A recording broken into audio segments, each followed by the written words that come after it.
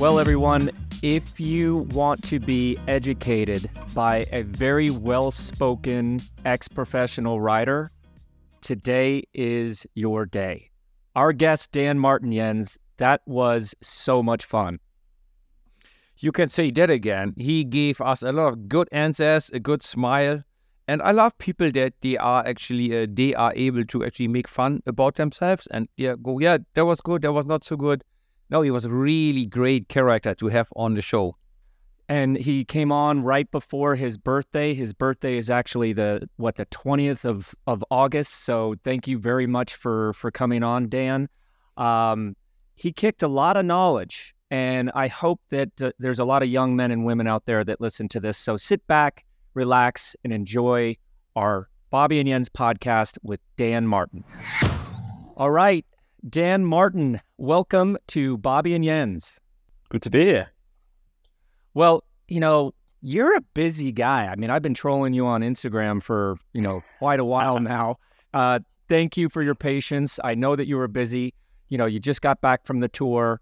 You have evidently a new addition to the family that could arrive any day now. So if we do have to stop this podcast because your wife goes into labor, we'll have to do that. That would be a Bobby and Jens first for sure. And gosh, what else could you be doing? You just started a new bike tour adventure experience company as well. Where do you find all the time to do all these things? All these podcasts. Yeah, somebody gave you my phone number in the end, didn't they, as well? That was that was I get text messages to jump on this podcast. All right, okay, that's good to know. Because sorry, but thanks to you guys for the patience as well, because it's been a hectic few weeks, and not only obviously new addition on the way, school holidays, and moving house. Was at the tour for 2 weeks, and then running all these other things that I've got going on as well. We've obviously I founded a business a few years ago, and then just founded another little training camp type business here now as well in Andorra, and just trying to ride my bike a little bit as well, just to try and have some kind of fitness, because you still need to be good enough to. I still want to be good enough to try to drop anybody that I ride with, except for the pros, of course. But it's just been you just called me at the wrong moment. It's been a hectic few weeks. So when you say moving house, from where to where are you moving your house then? Oh, we just it was a bit of a situation as far as we started building a new house, and then we sold our current house, but then the new house wasn't ready, so we had to move to an apartment now for a few weeks, and then or a few months rather, and then it's all within about a 2 kilometer radius, but it's still living in Andorra, still loving it here. It's really a great place, we think, to bring up a family and keep fit, and just I think everybody's just really active here. There's such a great community of sports people and a great group of friends we got here, so we're happily settled. But let's go to Andorra. You were one of the first riders to move there, because people lived in Monaco, people lived in Girona. You actually lived in Girona. What was the impetus to move to Andorra, and why is it so popular now for so many riders? For me, it was definitely the training, because I was looking around in Girona, and I was really happy there, but there was a lot of riders moving there, and it's quite a small town. And you see, it would get to the point where you'd be walking down the street and you'd always see somebody. You couldn't go to a cafe without seeing somebody, whether it be a fan or also a pro rider. It became quite small, especially the centre. But also, I was looking at my results as a rider and looking around the terrain and speaking to obviously friends in the peloton about how they trained, were why the Sky guys were going up to Taide and all that for the altitude training. And I was just thinking, you know what? I'd got to a point where I'd won Liège, I'd won Lombardia, and I was like, well, I'm one of the best riders in the world at climbs of less than 20 minutes, 10, 15 minutes. But as soon as it got above that, I was really struggling. And then I realized, well, wait a minute, all the climbs around Girona are 20 minutes long. That's got to be, so maybe I need to progress in the Tour de France and the Grand Tours. I need to actually go and live in the mountains. So we came up to Andorra, just I met my wife in 2014, and then we, eventual wife, And then and then we came up here in the winter, and we just really liked it up here. And then we decided to move here. And by the time all the paperwork was on and the house was bought, it was we moved up here in 2015. And then instantly, within a few months of being up here, I was just climbing so much better in the Volta Espana in 2015 before I crashed out. So yeah, that was the main reason for me coming up here. Obviously, there are the tax benefits that everybody says, "No, that's why you're up here for," but it's genuinely, obviously, that's not why I'm up here now. I think that kind of proves the point. There's no way I get any kind of tax benefit right now, but it's just a really nice place to live. And I think, well, there's 120 pro bike riders here now. I talked to the federation a few weeks ago. 120 pro cyclists have been here between the women's peloton and men's peloton, and I think a lot of it is down to, well, one of the reasons, I think I'm right in saying one of the reasons Monaco is popular as well with the Aussies. It's a visa situation, because I think it's quite easy to get residency here. So a lot of the Kiwis, the Canadians, Australians, and even the Brits now are all obviously, because since Brexit they need to get an EU visa somehow, and by moving to Andorra, not only do you cancel out the altitude training part of what cycling's become, but also you get to live in Europe effectively. Well, obviously it's not EU Andorra, so that's where the loophole is. Just a stupid, almost a tourist question. What language do you speak in Andorra? Do you speak Spanish or French, or do you have your own language? And are you able to talk in that language? I'm just curious. I'm just wondering. Yeah, official languages is French and Catalan. So yeah, I speak French from cycling, obviously, from being at school and cycling, and then I speak Spanish from being at UAE. As that was the language there, more or less, when I was there. But most people speak English now, and there's a massive expat community. All these sports people from different sports, and that's who we hang out with most. But I mean, yeah, it's a tourist place. There's a phenomenal level in English here now, and there's nationalities from all over the world. It's really quite cosmopolitan.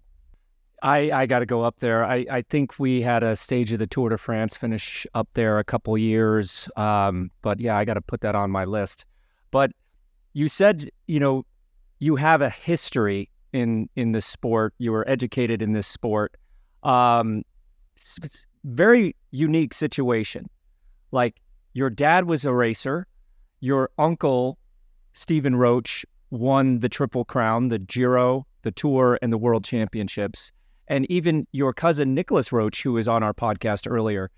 Like, how cool was it growing up, not only having family members in cycling, but just really that history of cycling in itself? I think it really normalized being a pro cyclist. Like, for me, it was just almost like following in the family business type thing. It sounds ridiculous, but I in my, like, the guy who I co-wrote my book with, they got this anecdote out of me, which is like, literally, the guy who won the Tour de France in 1987 and won the Triple Crown was just a guy sitting opposite me eating turkey at Christmas. It was just that it was just normal to be I never grew up having a dream of being a pro cyclist. It was just, if I ever want to be it, it will just happen. And I think that's what really it gave me that, more than ambition. It was a belief that I was going to go to pro cycling. But obviously, being surrounded with it from a young age, just really, I believe it develops a love for the sport that is difficult to gain otherwise. Like, also, I mean, I was on the side of the road from when I was weeks old, watching my dad race, because he was still racing until I was probably mid-90s, so I was 8-9 years old, and then he started again in like the year 2000 before I even started riding still, so it was but my uncle, I never really, obviously he retired before I actually had any concept of what he was doing. So it was, it's not like I was watching my uncle on the television at all, really racing. I probably was, but I was in nappies, I was in diapers. So it's kind of, I think from a very, very, obviously from the moment I was born, my father was incredibly passionate about the sport, and it was just, and still is. And this love was just born into me, and just being surrounded by something your whole life, it's kind of inevitable in some ways that you're going to want to start doing it. But it took me a long time to start riding a bike. So, at what age did you actually then did your first race? And is it true that you actually happened to race with your dad in the same race? Is that true? Yeah, my first race, I raced with my dad. My first road race. So in the UK, you can't really race on the road until you're 16 years old. So it's a lot of criterium racing. It's a lot of small, like 5 to 10K flat races. And I just being, obviously, I'm a little skinny guy. Like, I was never going to be good at that. So I never really had any ambition. So I just loved riding my bike from the age. I basically started when I was about 14 years old. Mainly because I got my first bike for Christmas when I was 12, and then obviously did what most people do. They clip into clipless pedals for the first time and toppled over. And I was like, yeah, this is not for me. And then, just did the whole, leaning tower, like just falling tower. And then didn't want to do it until I was, nearly 14, I think I was. And then just started riding as for social. It was just going out with the group on a Saturday and the weekends, stopping for coffee halfway, riding home, and that's how I started cycling. It wasn't for the racing. And then started racing when I was 16, which, it's obviously people say it's late, but I think it led to it meant I loved riding my bike more than racing, I think. So, my dad, the story of my dad, so the first race I did, first road race, it was like literally a week after my 16th birthday. After 5K, there's this big crash, and I'm in the middle of it. It's just like, that's how I started my first road race. So he was not in the crash. He was like, he got me back on, and then obviously finishing the pack somewhere, but it was not it was interesting, obviously learning from him in that respect. You say that it was kind of like going into the family business, but you had an opportunity to go and race for Pomme Marseilles, the team the amateur team down in France. And I think anyone who has that experience as a foreigner suffers a little bit. So what was your time like when you moved away from home and started racing on a French amateur team? Because I race on a couple French pro teams, and it wasn't very easy, the transition, to say the least. But, you're 16, 17, 18 years old going and racing with this team. How was that experience?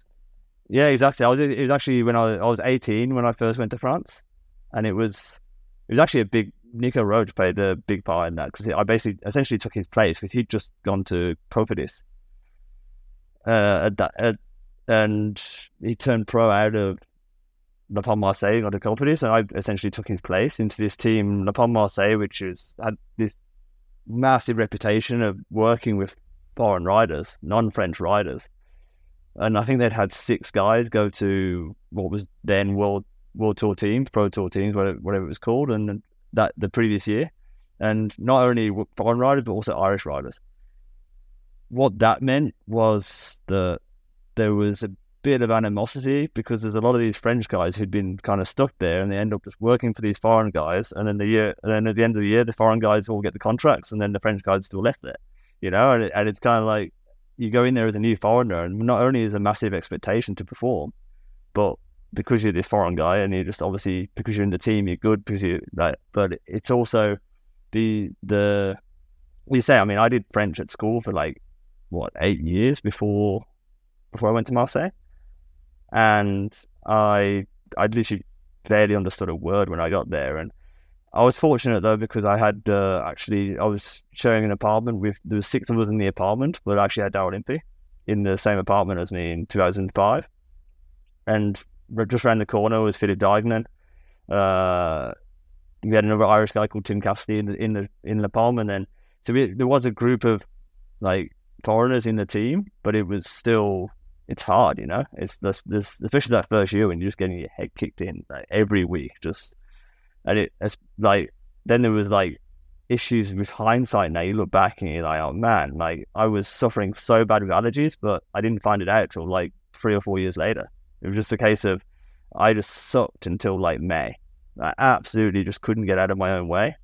And then suddenly, from one week to the next, just the lights came on and I just started getting results. Or I'd get a result in the rain. because obviously there's no pollen in the rain, is there? So you just be like, you feel amazing for one day, and then suddenly, and so there was always these glimmers of kind of promise, I guess. But yeah, I definitely sucked, and there was a fair bit of, it's you're in a foreign country. Literally, I was earning $200 a month, and you're literally just about enough to pay for your apartment's covers. You don't have many expenses, of course, and it was a great team to be a part of, and it's character forming. That's what you call it, right?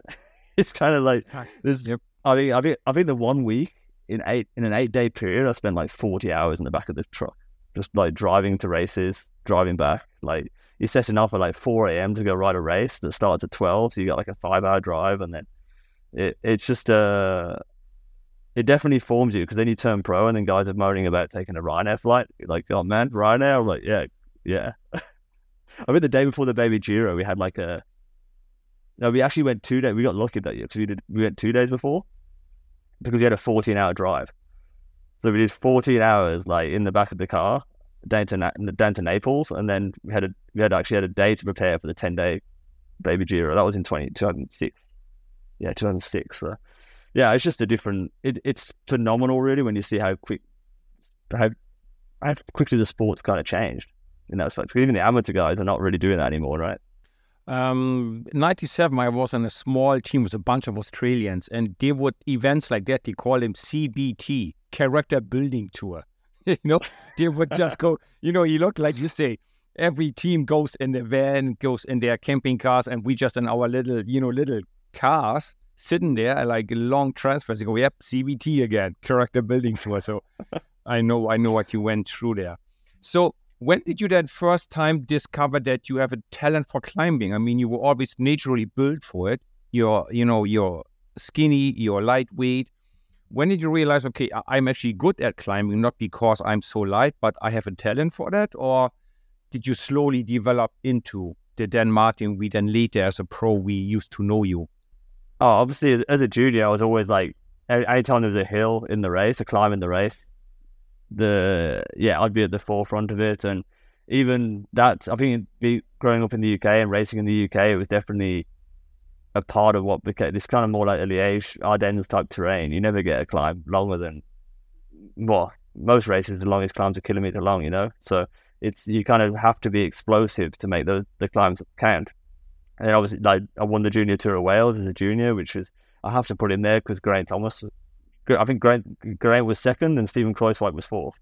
So it was, but I've always had that because I beat Geraint Thomas on his home race. So actually, the day when he won the yellow in the Tour in 2018, it was, I actually said it to him, like, we were in anti-doping the day before Paris, and I was just like, still have it over you, I still won your home race. So it's I'm pretty sure he'd swap his maillot jaune for the yellow jersey in the Junior Tour of Wales. That's it's definitely going to be a regret in his life. But yeah, I mean, it's way back then, and then obviously any race that I think you still have to train as a climber, and that's what everybody doesn't quite grasp sometimes. I think obviously you have a natural talent for a certain part of the sport, but you still need to work on it. Like the explosiveness that I had, it was always a lot of work went into that. And also obviously the move to Andorra, that says a lot about how your environment forms the type of rider that you are, because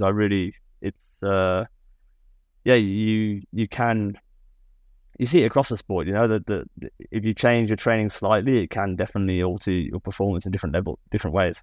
Tell me a little bit, now that you're, retired, can you go back and tell us your memories when you went to the Slipstream Garmin, they changed their name so many times, team? Because, man, when, I have a neighbor here that is a close friend of yours, Christian Vaneveld, and he was a big part of that team. And just today, prior to coming on the podcast, I went back and just looked at some of your teammates. You guys had a cast of characters, but it always seemed like you guys had an amazing time. You're still really close friends with a lot of these guys. Tell us about that experience coming to an American team with guys like Ryder Hijdahl, Christian Vaneveld, Andreas Clear was there, Magnus Bagestad, I think, was there as well. Who else am I missing? Dave Zabriskie. I mean, there is a cornucopia of characters in that team. The Irish guy, the lead out man, the big, strong army warrior. Yes, of course, Julian D was there as well. And like Tyler as well. Tyler Farrow was also like, it was no, and then a lot of the American guys as well that I got really close with because I was always on the Younger Riders program. It's funny because I actually found when we showed up at training camp in that November 2007 in Boulder, like Colorado, we've had this like folder of like activities of meet the team, all this stuff, and I actually found it in my clear out when I was clearing out my office last week. It's like it was in this box, and all these memories just came flooding back of what an incredible team that really was. And I just feel really fortunate to have landed into that as a neo-pro because it really did give me the opportunity to one, kind of be able to like do my own, like not do my own thing in races, but also like have opportunities in races from a young age, from my first year, and just be somewhere that was, as you say, just a great environment of supportive characters. I mean, my first ever training camp, we did, how long was it? I think it was 23 or 24 days in a Holiday Inn in Silver City. And my roommate was obviously somebody you guys know well, Dave Zabriskie. And obviously as a neo-pro, you go, I'm kind of, the first night in bed, you're like, shit, I'm in a room with Dave Zabriskie in the middle of nowhere in the desert in Silver City. And you're just like, it was just this real, but everybody it was such a nice way to go into the pro peloton. Just felt no pressure from obviously JV as well. Just never put any real pressure on us, and it was more about the performance and the spirit than the results at that point in the team. And it was obviously as the team progressed, the ambitions became greater. But it was those first few years with a group of young American guys as well, because the majority of the team in 2007 was obviously made up of the old Slipstream team from 2006.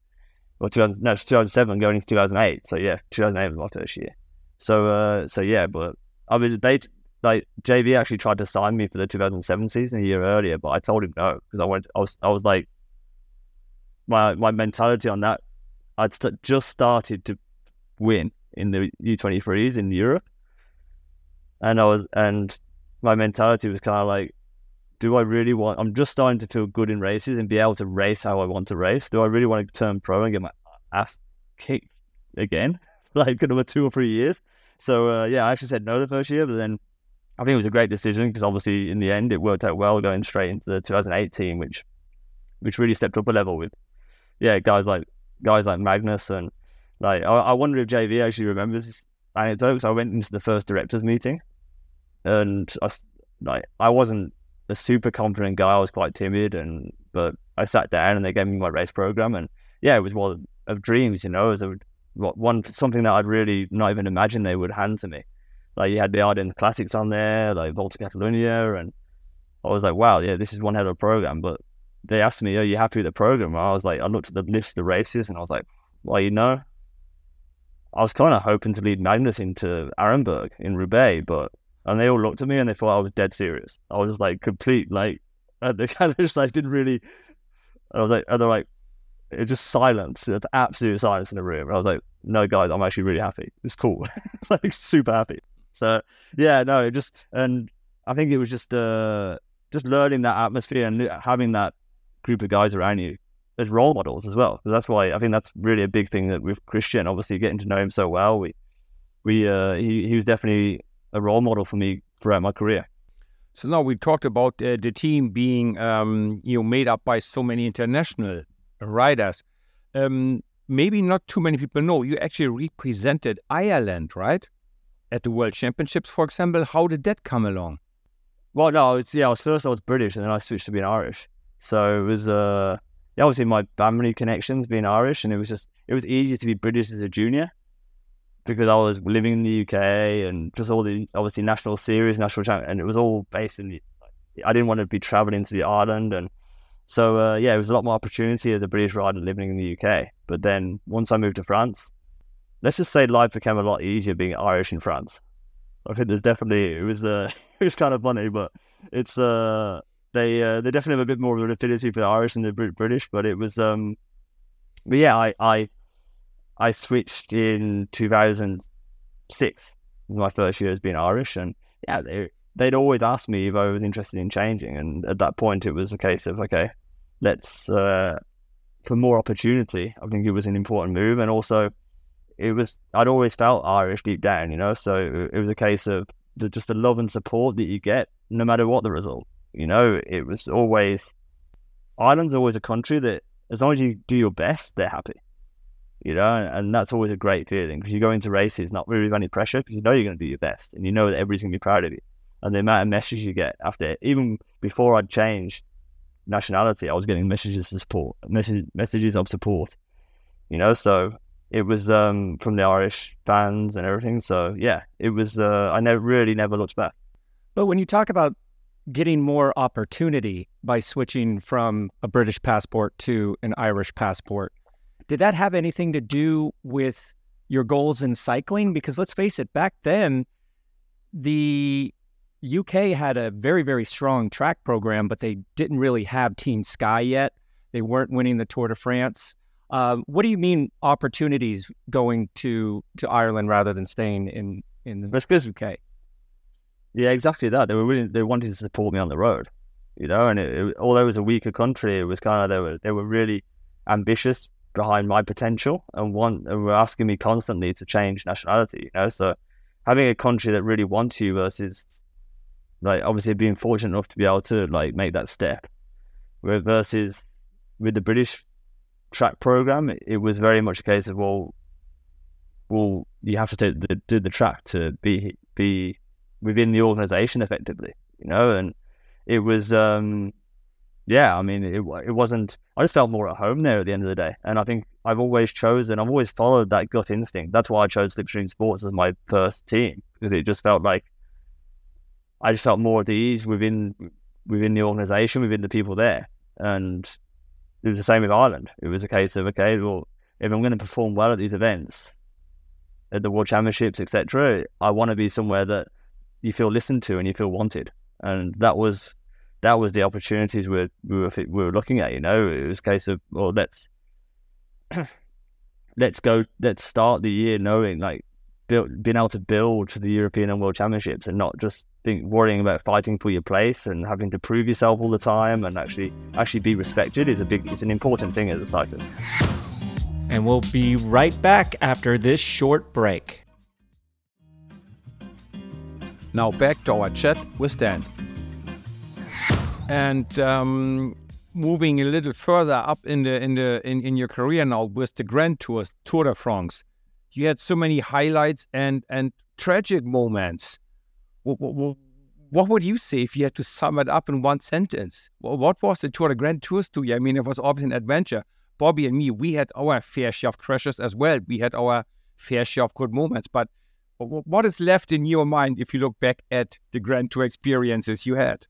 It was up and down, wasn't it? You know, I think but every Grand Tour is up and down. And I mean, I didn't crash often, but it always seemed to be spectacular. So it always got noticed, you know. So I was never a guy to get caught up in a 30 guy pile-up that nobody noticed you were there, even in there, and then you just got away nicely. I was always a guy doing a spectacular flip off the side of the cliff or something, you know. So it was yeah, and then obviously all the good moments as well, you know. It just went by. I'm sure you guys would agree. It just went by way too fast. And at the time, obviously you so concentrate on it each day that it just, I don't know. It's hard to. You just do your best every day and try to enjoy every moment as possible. And now looking back, it's only when I retired that I actually really took the time to think about what I'd actually done. Because when you're racing every day, there's no time to look back and rest on your laurels. You just want to keep focusing and going for the next race and doing your best for the next race. So it's yeah, that was always the thing. I think when doing well on the stage of the Tour de France or whatever, you never really have time to enjoy it. You just gotta, because you have to worry about the next day and then the day after that. And but yeah, I mean, when I look back now and think about what I actually achieved, it still seems a bit surreal because I'm still just this guy sitting here, you know, in Andorra, and it doesn't, I don't know, it's strange. Our producer did a little digging, and he said that he found that you kept a journal of your race days. So talking about trying to remember things, I did that my whole entire career. Ever since I was a junior, I had my little training diary notebook. I would write things in there. Jens can vouch for this because he was my roommate for so long. I'd be over there writing something down every day. But did you have that your entire career, especially when you were a pro? Did you take time to write down little notes and race results and things like that? No, I didn't. I really wish I did, but I did it until when I was still U23, I was doing it, but then it just got, I don't know why I stopped, to be honest. And it was really, looking back now, obviously, you see, for one, I can see the training I was doing in the junior, and then people ask, why are these 18-year-olds so damn good? I'm like, I can tell you why they're so damn good. we didn't have a clue how to train as juniors, but it's, no, I didn't do a whole lot, but then I was also, I've also written a lot as far as like diaries for different magazines or whatever, and I've kept a lot of all of those. So I definitely have a bit of a history of my career, but a lot of it's up here still as well. I have a lot, almost like a photographic memory of races and what happened and where they were and towns, and it's quite a skill because I can literally write, especially when you've been like so many Tour de France's. I'd be riding down a road and be like, yeah, I remember this road. We did this here. There's a corner here in a minute. Like to that extent, So yeah, a bit weird, but it's I do wish I'd get that journal. That's pretty special. So if you would somehow have the chance to write one page to yourself, 18 years old, what would you write in a diary for yourself, 18 years old, with the knowledge of today? Keep going, all is good, or will be good, or what kind of tips would you give yourself? I think as an 18-year-old, just like eat more on the bike. That's quite No, easy. Keep things easy. There you go. But yeah, I mean, it's all with hindsight, isn't it? Everything we do is with hindsight, and I think I'm pretty proud of the fact that 18-year-old kid started off saying that he was just doing recycling to enjoy it. And I always promised myself that the moment I never wanted to keep going too long, that I wouldn't enjoy riding my bike. And that's why I retired at the end of the day. And that's the thing I'm most proud of, because I wanted to stop when I was still at the top, but also when I still loved racing and loved cycling and loved riding my bike. And I started to feel that slipping. And that's why I stopped. So I was like, you know what? Like, this is becoming a job. And I never wanted that to happen. I wanted just to be able to look at my bike and just be like, okay, cycling's giving me everything. And so that 18-year-old had a really good outlook on what cycling should be for an 18-year-old, I think. And it was keeping things sustainable, never going to extremes as far as the dietary requirements, everything. So I never did extreme dieting. I did one altitude training camp in my whole life, in my whole career. And I met my wife there, in Sierra Nevada, and it was like, so it was kind of this whole, I just wanted to find a balance that I could have a long, enjoyable career. And the results were always irrelevant. And that was the attitude as an 18-year-old, and that's what I still tell him to keep now, because it's just like, the results should be irrelevant. It's the performance you need to be proud of. And as long as you do your best, you need to be proud. You need to be happy. Wow. That is a Christmas card there. But I need to go back a little bit because I have not read your book, Chased by Pandas, but shame on you. But our producer did, and I am definitely going to... It's in German, the NZ, as well, huh? The NZ's got no excuses as well, because it's in German as well. Already. Boss, I'm going to go out on Amazon. I actually will text my wife right now. She's going to get it on Amazon Express. We have it tomorrow morning. But why I bring this up is, like I said, I haven't read it. I'm reading some notes. But you evidently, every chapter is based on a different fear. And fear, we're told, we're from a very young age that we're not supposed to be fearful of anything. But I'm intrigued enough to want to go out and read this book right now. He said that there's the fear of losing a race, a fear of retiring from the sport, the fear of mountains or downhills, the fear of doping, and ultimately the fear of death. Can you give us a little bit more insight into you being so open and speaking about a word that is kind of taboo in this manly sport of professional cycling? It's exactly that point.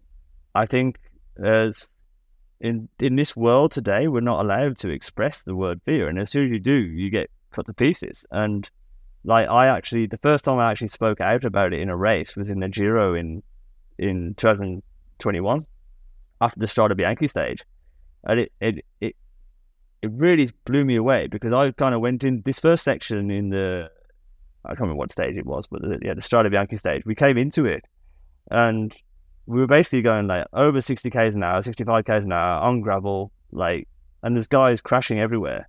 And I just like shocked myself. I was like, this is freaking ridiculous. Like, what is this all? And I was like, this isn't worth it, you know? And that has always been my, goes back to what I just said about the performance, but the same as, it's just not worth crashing. It's not worth killing yourself to go and win a bike race. I'm not, even though I was fifth on GC or something at that point, and I was like, no, just stop. They almost stopped, you know? I like got past nearly the whole peloton. I'm like, no, I'm not doing this. This is a joke. I got to the finish, and obviously being up on GC and whatever, there was a lot of media attention, and I got asked. I was like, what happened? And I was like, well, I just got scared. You know, I wasn't happy there. It was crazy. People were banging bars, like crashing everywhere, and I was like, yeah, respect to the guys who wanted to do that. No problem that they wanted to do it, but for me, the risk wasn't worth taking. And I got cut to pieces by people on social media, and also also Eurosport commentators. You know, and they're just saying, "Oh, he shouldn't be doing it. He shouldn't be racing a bike then if he's scared." And it's like, wait a minute. So here's somebody opening up about fear and opening up about how, that I don't think there's a place for that in Grand Tour racing. I got scared, but you know, fair play to the others. Like being honest, showing respectful, but not just showing weakness. And it's like suddenly you don't deserve to have a contract anymore. And the comments like, "Oh, he's getting paid enough. He should just man up and deal with it." You know, and it's like, wow, what is that all about? You know,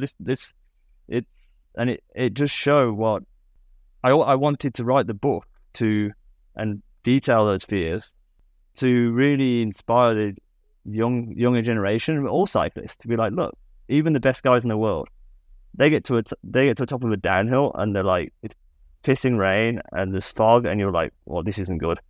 And you were scared, right? But you have to do it. You get on with it and do it. But nobody talks about that. And I wanted to like tell these kids and be like, no, it's okay to be scared because the best guys in the world are scared. And you know what? I've had messages from not only young cyclists but also pro cyclists who've been like, thank you, because they've actually kept racing, kept believing they're good enough in the sport because of the stuff I've talked about in the book, as far as like the fear of not being good enough. But it's like, I'm like, well, it doesn't matter if don't have that fear, because you just be as good as you can be, you know. And just it's a really complex subject, of course, but I just wanted to, and also obviously it was the guy I co-wrote the book with who he had the idea of structuring the whole book around that. So some of the fear, like title of the chapters are a little bit out there as far as they're stretching the word fear to a bit further than it should be, but some of them are really important to me in the fact that they're meaningful, and it's about, as I say, like showing that honesty and just being open to the young cyclists out there and be like, look, it's okay to have these feelings. So obviously you put a lot of thinking into this book. How long was that project inside of you and your head? 10 years, 5 years, or only 1 year, and then you worked really intensive on it? Or it was slowly building up to, I want to have this book and I want to have it a little bit like this or about fear? How long did it take you to get your mind around it? I didn't know if I wanted to do a book until I retired. I think doing the book, I got asked to do the book, and I was like, I thought about it for a while, and I was like, I found it a really nice way to get closure, because I actually sat back and thought about my career. And so no, it was all from my memories, and it was, I tell you, this book was written very different. We wrote it in French, actually, because my author's French. So and how we did it, I lived with him in Marseille, in the Pomme Marseille. He was the press officer for the team, and so I knew him since then. So he's followed my whole career closely. We were very close, and he would send me between 6 and 10 questions every day for about 6 months, and I'd sit down WhatsApp voice messenger and send him a voice note. And so I would basically dictate about an hour in response to these questions. And obviously with all the information, probably about 150 hours of dictation, he collated all that information and kind of together we wrote this book. And obviously it was a long process after that as far as writing, information checking, getting more stories. Because I've got a little bit of as I say, my retentive memory helped massively with this book as far as the little details of like this stage in the Tour of Austria in 2014, I hit my top speed at this point in the race, like to that level, So it was, it was a lot of hard work, a lot more than I expected. But also, as I say, it allowed me to really sit back and spend, the first 6 months, 7 months of last year, when I had obviously, it gave me something to do in that first year of retirement, so to speak, like to really adapt, but also to think about, what I actually managed to achieve, and then to move on from being a professional cyclist and kind of go on to other things. Well, your book entitled Chased by Pandas is a really good transition into Liege-Bastogne-Liege. Like your love of Liège, your title of your book came from a guy running alongside of you in a panda suit when you won Liège-Bastogne-Liege. Can you tell us a little bit about your love of that race and what that race means to you, besides just getting associated with a panda for the rest of your career? First with the panda, this is a bit of a spoiler, but when I won the stage of the Giro in 21, which obviously in the end was my last last win as a pro, I didn't know it at that point I was even going to retire. I hadn't even thought about retiring at that point, but it ended up being my last win as a pro. I get the same messages I had on that day in Liège. What the hell? There was a panda. I'm like, so that's what happened when I finished one in Liège. I get obviously biggest day of my career. Got to my phone afterwards, all these messages about what the hell's with the panda. I'm like, seriously, people are talking about panda. I just won the Liège on Liège and talking about panda. Same thing happened when I won the Giro, and I looked back for the images, and there was a panda on the side of the road at 7k to go on the final climb. It's just like, that is weird, because that's the only 2 times in my career that happened. It's like happened on that Liège, obviously a big one, and then the last day of my career. But Liège is just such a. I definitely fell out of love with it once they changed the finish line. I think that mainly because being such a fan of the sport and the history of the sport. The course changes every year. It always changed, like slightly. This climb's out, this time's in. But I think that finish at Codance in the supermarket car park, which it doesn't look like a supermarket car park on race day, but it is. That was a finish I grew up watching as a kid. And when it moved from there, the whole race just lost a little bit for me. It's still an incredible race. I was lucky enough to go and commentate for it with the international feed this year, and it was just such a buzz being at the start line. And it's the Climbers World Championships, right? The Climbers Classic, and I think one of the most competitive but underrated races on the calendar as far as just how hard it is. And I think it's obviously all the monuments are brutal, but if you were going to go out and just ride a course alone, solo, the Liège would be one of the hardest, just because there's 4,500 meters climbing, Ardennes, the weather, like there's so many challenges as far as the technical little descents, the positioning on the climbs, and just that it's almost like threading the needle for 6.5 hours, that you need to just get everything needs to go right to have the legs in the final to be able to do something. And why do you think is that, for example, Flanders or Roubaix, there's such a hype around these races? Liège is the oldest race. That's why it's called La Doyenne. Why do you think is it that there's less love or less hype around that race? I mean, also in my eyes, it's one of the most beautiful, iconic, and hardest races, of course. I think the brutality is easier to understand with the cobblestones, and obviously the Belgian, like with the Flanders, the Belgian public, and also the way it's raced. I mean, you can see the intensity when in Flanders and Roubaix. From an early stage in the race, it's just the guys are warriors. They finish in with mud all over the face. They're like, even myself. I think Paris-Roubaix is probably the one race of the year that I would like. Okay, I'm going to try and set an easy day, a recovery day for that day, because I want to watch the whole race. Because it's just it's the race we all love to watch. Whereas Liège, it does come across as just another race. There's nothing, unless you know the area, know the race. There's nothing really that special that really stands out. Especially as obviously it still appears that the guys just all ride along together, and the action happens at the back until the final. Whereas it's the Flanders-Roubaix, it seems a bit more like the action's happening at the front of the race, just because of the intensity for the fight for position. So it's it is interesting though, because I think there is so much more. There's so much history around Liège, with the same climbs being used for forever, and then it's just and a beautiful region at that. But it's always going to be up against the Cobble Classics, I think, for sure.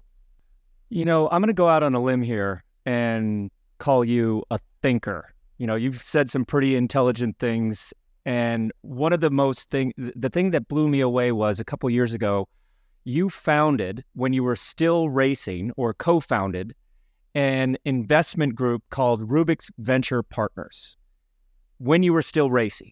Let's face it, cyclists are really good at spending money on watches, cars, fancy vacations, but you come up with an idea of creating an investment firm for athletes. That's amazing, but I need to know a little bit more information. How did you come up with this idea, and how's it going? It came up from me doing exactly that and having my advisory team around me.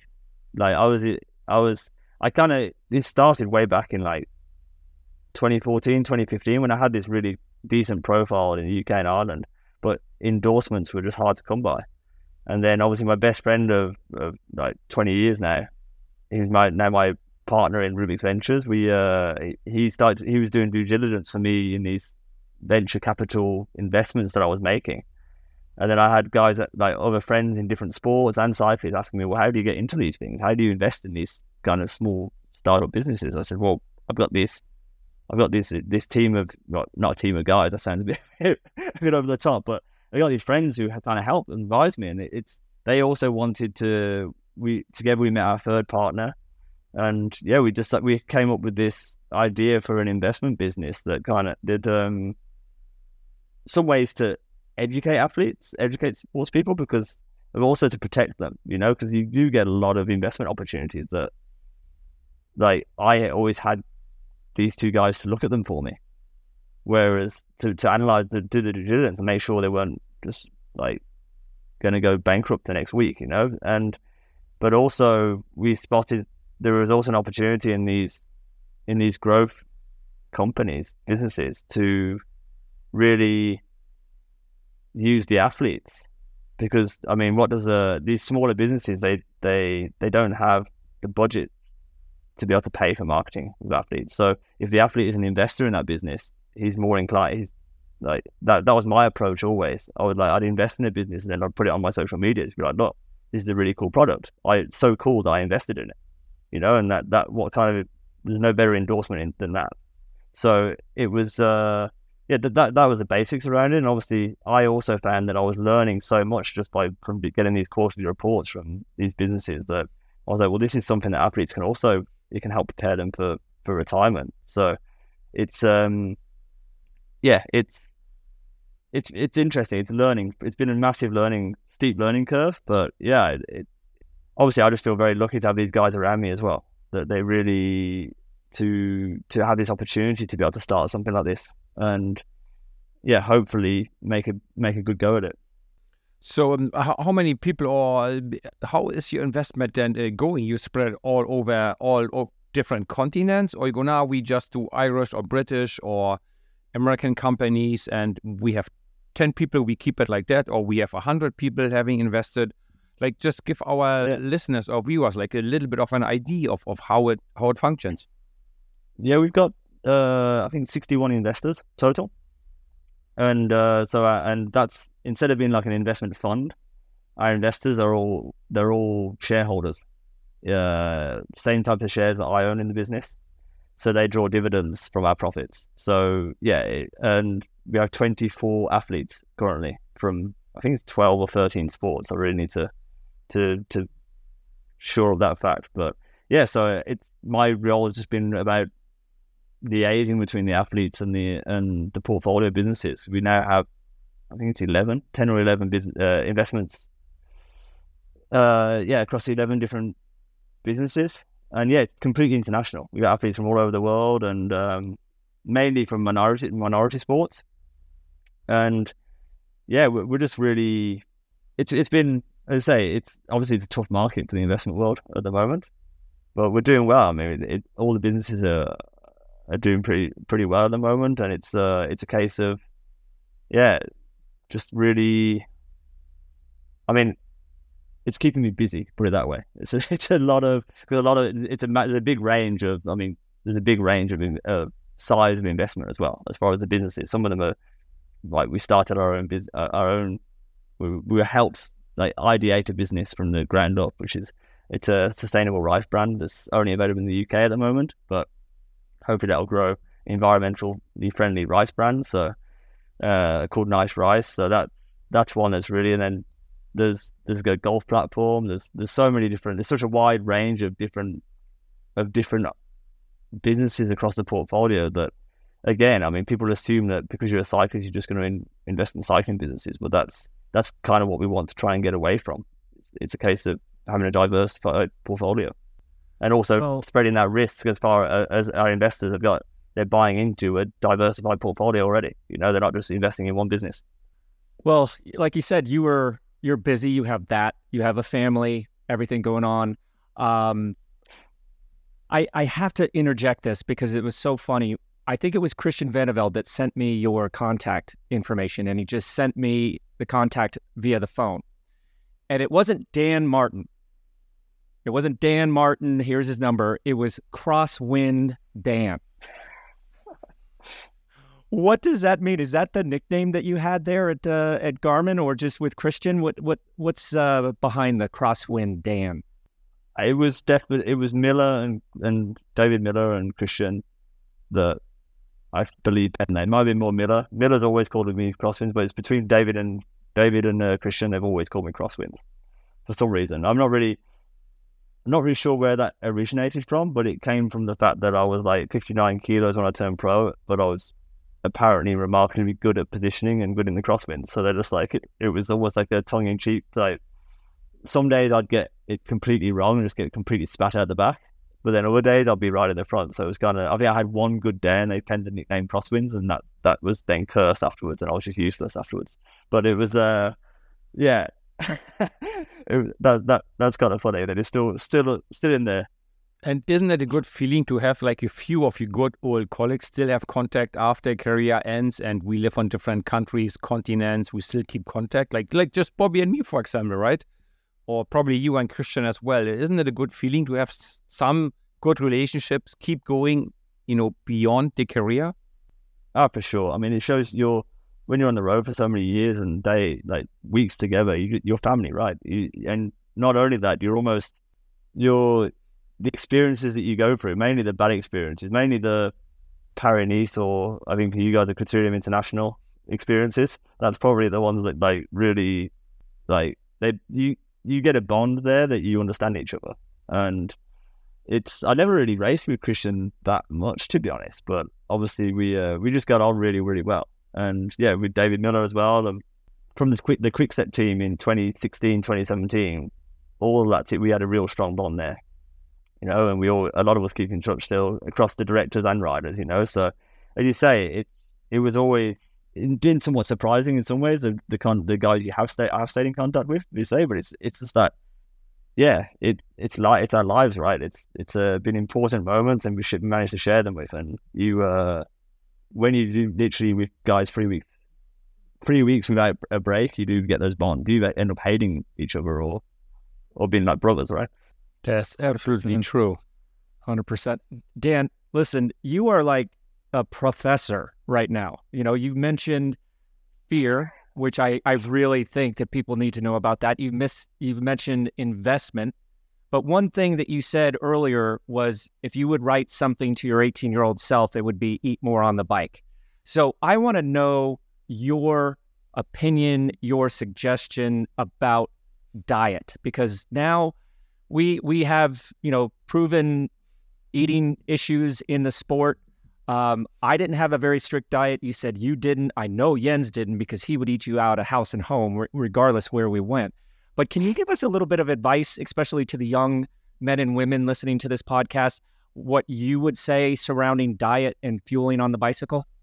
I think it's about training your gut to be able to cope with as much calories on the bike as possible. I mean, that's the change in mentality. And I do, again, with hindsight, I actually feel like being at Slipstream was a massive benefit early in my career. And that's why I was able to have the legs to win the age, because we were already doing this fabled 80 to 100 grams of carbohydrate way back then, and without even knowing it. We just got told, yeah, okay, drink 2 bottles and a bar every hour. It's like, okay.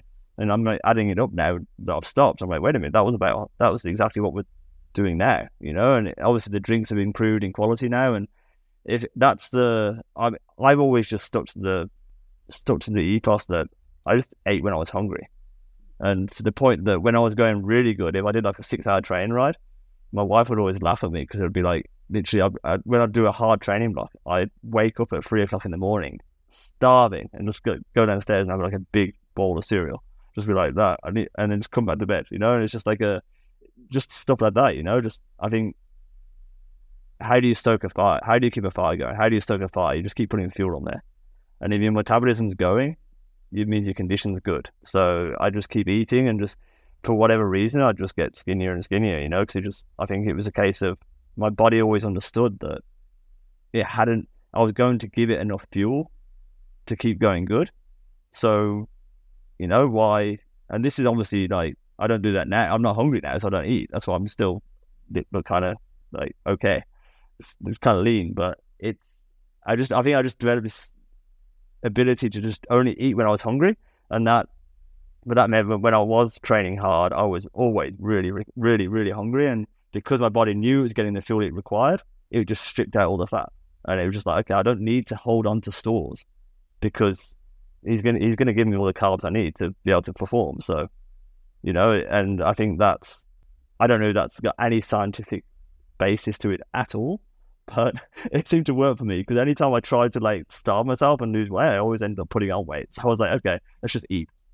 And with your new business now, like a pro, are you telling these advice to your guests or clients there?